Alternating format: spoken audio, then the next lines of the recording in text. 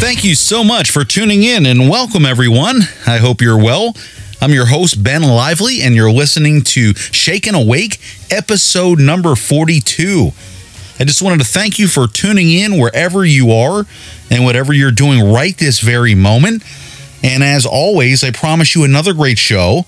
But more than anything, my hope for you today and always is that you have an actual encounter with the Lord. He's always right there beside us. And if you find any value in these episodes, the greatest thank you of all is just to pass the word to at least one person you know to help spread the show to others that you feel could benefit. So without further delay, let's get ready to invite God in with us right here, right now, and allow him to speak directly to our hearts and minds. So today's topic is this life all God has for me?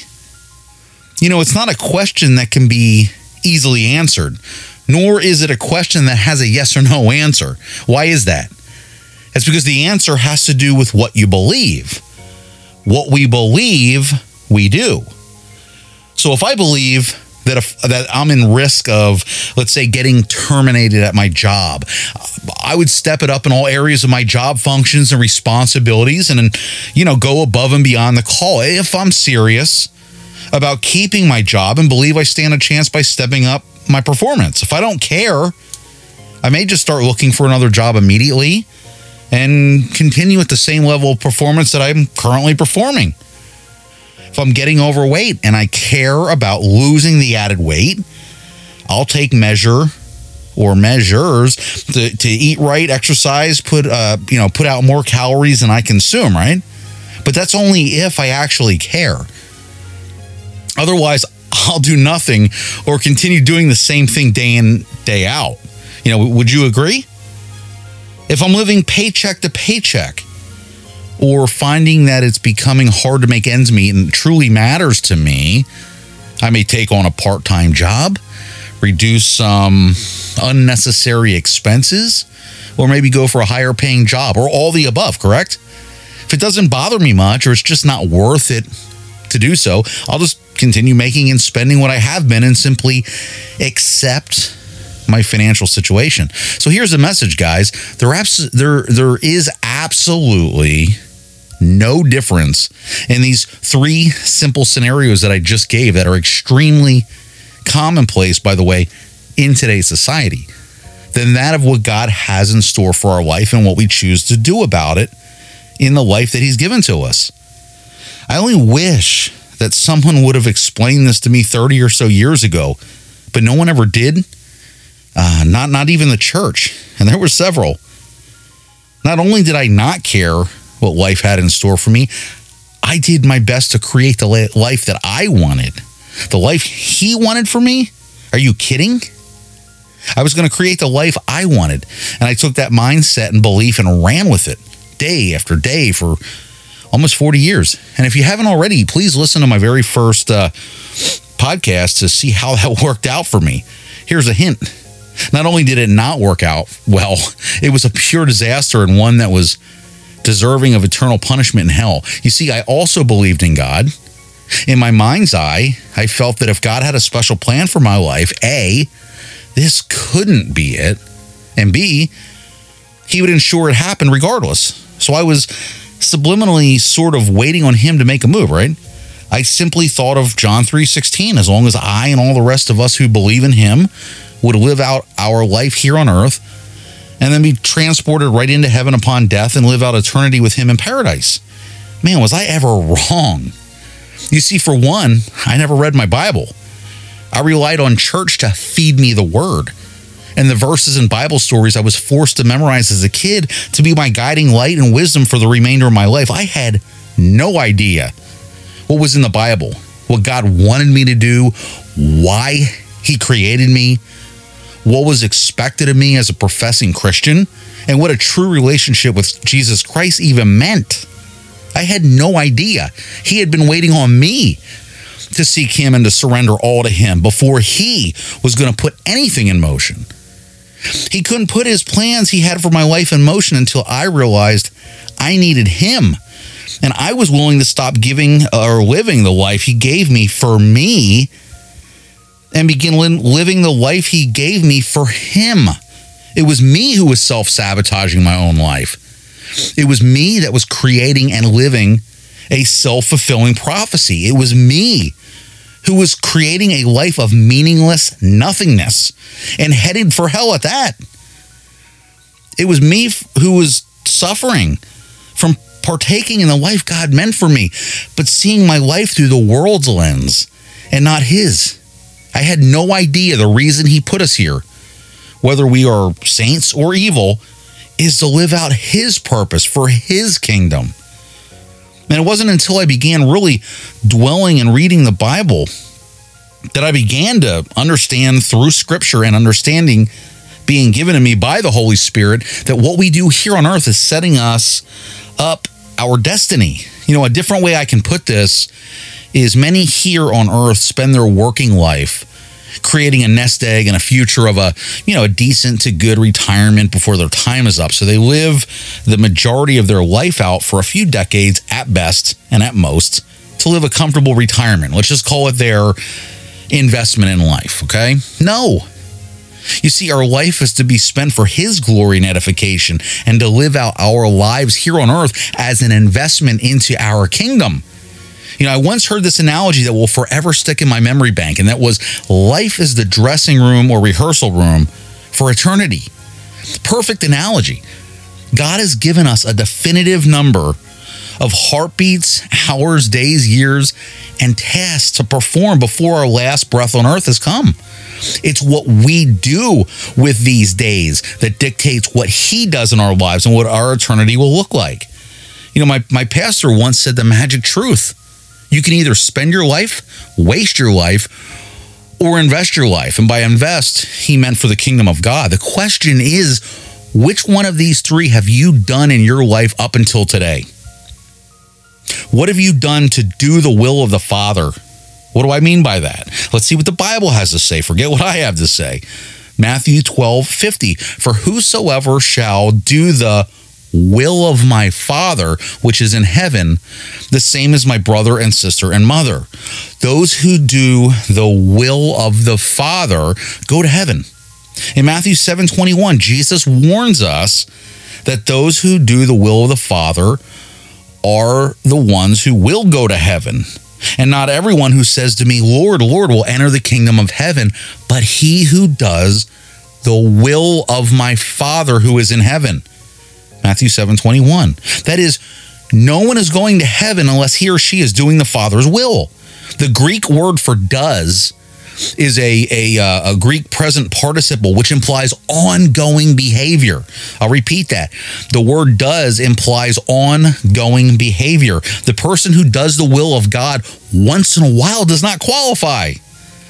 Jesus is describing someone who habitually does the will of the Father. So what is the most important will of the Father? 1 John 3:23, it tells us explicitly that it is the will of the Father that we believe in Christ. Notice we are commanded to believe in Christ. 1 John 3:23, and this is his commandment, that we believe in the name of his Son, Jesus Christ, and love one another just as he commanded us. Acts 4:12 says, and there is salvation in no one else, for there is no other name under heaven that has been given among men which we must be saved. Those who obey this command are called Christians. God desires that every man and woman believe in Jesus Christ, but not everyone will obey. Only by believing in Jesus Christ will any person obey this command and go to heaven. So who does the will of the Father? You know, the message of Ephesians 2:8-10 is that the Holy Spirit transforms or changes Christians so that they will do good works. Now, it's important to understand that the one who believes in Christ does the will of the Father, and then the Father transforms Christians to become like Christ. That's Ephesians 4:13. And Philippians 1:6, it reiterates this truth. It tells Christians that God started a good work, is still doing a good work, and will continue to transform us into the future. So Philippians 1:6, for I am confident of this very thing, that he who began a good work in you will perfect it until the day of Christ. So what is God's goal for Christians? What does God want Christians to become?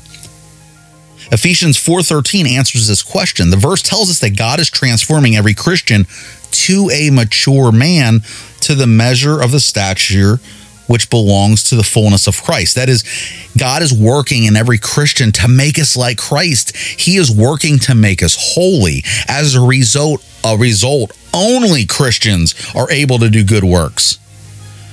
For by grace you have been saved through faith, and that not of yourself. It is the gift of God, not as a result of works, so that no one may boast. For we are his workmanship, created in Christ Jesus for good works. Ephesians 2:8-10. Therefore, who will do the will of the Father? The answer is true Christians. Only true Christians can do the will of the Father. The Holy Spirit is the one who makes this happen. So doing the will of the Father reveals true Christians. Now we're ready to observe, Jesus' statement in Matthew 21-23. In verse 21, Jesus warns us that on Judgment Day, only those who have done the will of the Father will enter heaven. Here's Matthew 7:21-23. Not everyone who says to me, Lord, Lord, will enter the kingdom of heaven, but he who does the will of my Father who is in heaven will enter. Many will say to me on that day, Lord, Lord, did we not prophesy in your name, and in your name cast out demons, and in your name perform miracles? And I will then declare to them, I never knew you. Depart from me, you who practice lawlessness. Again, that's Matthew 7:20-23. Now we must ask, who does the will of the Father? There's only one group of people who can do the will of the Father and who will do the will of the Father consistently, continually. We don't mean perfectly, right? But their pattern of life is obedience to the will of the Father. The only people who are going to heaven are those who believe that Jesus is God, died for our sins, returned to life, and because they are sinners, respond in repentance and seek God's forgiveness. It's an act of humility and a submission to Christ. Non-Christians are not obedient to God and cannot do the good works that are done by the indwelling Holy Spirit in the lives of believers, true believers. Non-Christians are not obedient and cannot obey God because good works are the work of God performed by the Holy Spirit. How a person lives their life is proof that he or she is a true Christian. Only those who believe in Christ and are depending on him for salvation will actually do the will of the Father. But notice, doing the will of God does not make a person a Christian and guarantee they'll go to heaven. That is a backward theologically. It's backwards. The teaching of the New Testament is that Christians do good works. Good works do not make a person a Christian. Consequently, when Jesus said, he who does the will of my Father who is in heaven will enter, are the missing words. He was describing the character of a Christian and not how to go to heaven. So what does all this mean? How do we tie this into the $1 trillion lifelong question for many of us, which is this life all God has for me? There are few answers to this question that tie all this into the overall bigger picture. And the final answer is, here they are. Jesus said, as it states in Matthew 22:37, and he said to him, you shall love the Lord your God with all your heart, with all your soul, and with all your mind. Therefore, what do you, yes, you, do on a daily and regular basis to show God and to love God with all your heart and soul and mind? I can't answer that for you. Only you can. What do you do? For what you believe you do. Second, we can ask God every day, is this life all you have for me? Here's where it's going to sting a little or a lot. He's asking you the same thing. My brothers and sisters, he's asking you, is this all you're going to do with the life I've given you? You owe him that answer, not the other way around. He spoke life into you for you to be created. What are you doing with the life He chose to create just for you? You will never know or comprehend what awaits you in this lifetime, nor the next, unless you love God with all your heart, soul, and mind. You will never get to experience the love that God has for you and the plans He has for your life unless you surrender all and allow Him and the Holy Spirit to work through you to complete the plans they have for you. Ironically, it's you that can have abundantly more and a greater life than you could have ever dreamed or imagined, but the power of God. But that rests on what you are willing to do for Him and His kingdom. On January 20th of 1961, John F. Kennedy said, and I quote, "And so, my fellow Americans, ask not what your country can do for you, ask what you can do for your country. So now on this very day, I ask you, my fellow brothers and sisters, ask not what God can do for you in your life, but what you can do for your God and His kingdom." So in closing, my final statement is this: as it is written in 1 Corinthians 2:9, what no eye has seen, nor ear heard, nor the heart of man imagined, what God has prepared for those who love Him. Don't you dare for 1 second think that He's only referring to heaven. He's also referring to this life we have to invest for Him and His kingdom. I have never experience the things I have on earth as it is in heaven until the day I surrendered all and began living my life for Him and not myself. He has blessed me in dividends I can't even explain, and it's proof. He delivers His promises to those who love and obey Him. So my final question to you is this: if you've been wondering, is this all God has planned for my life? Just know He's been asking you the same question. Once you live your life for Him, you cannot fathom what He has in store for you, either in this life or the next. What are you waiting for? Don't wait another day. So before we end today's show, I just wanted to thank you all again for tuning in. I hope you were touched by today's message in Scripture. I'd like to ask you a favor.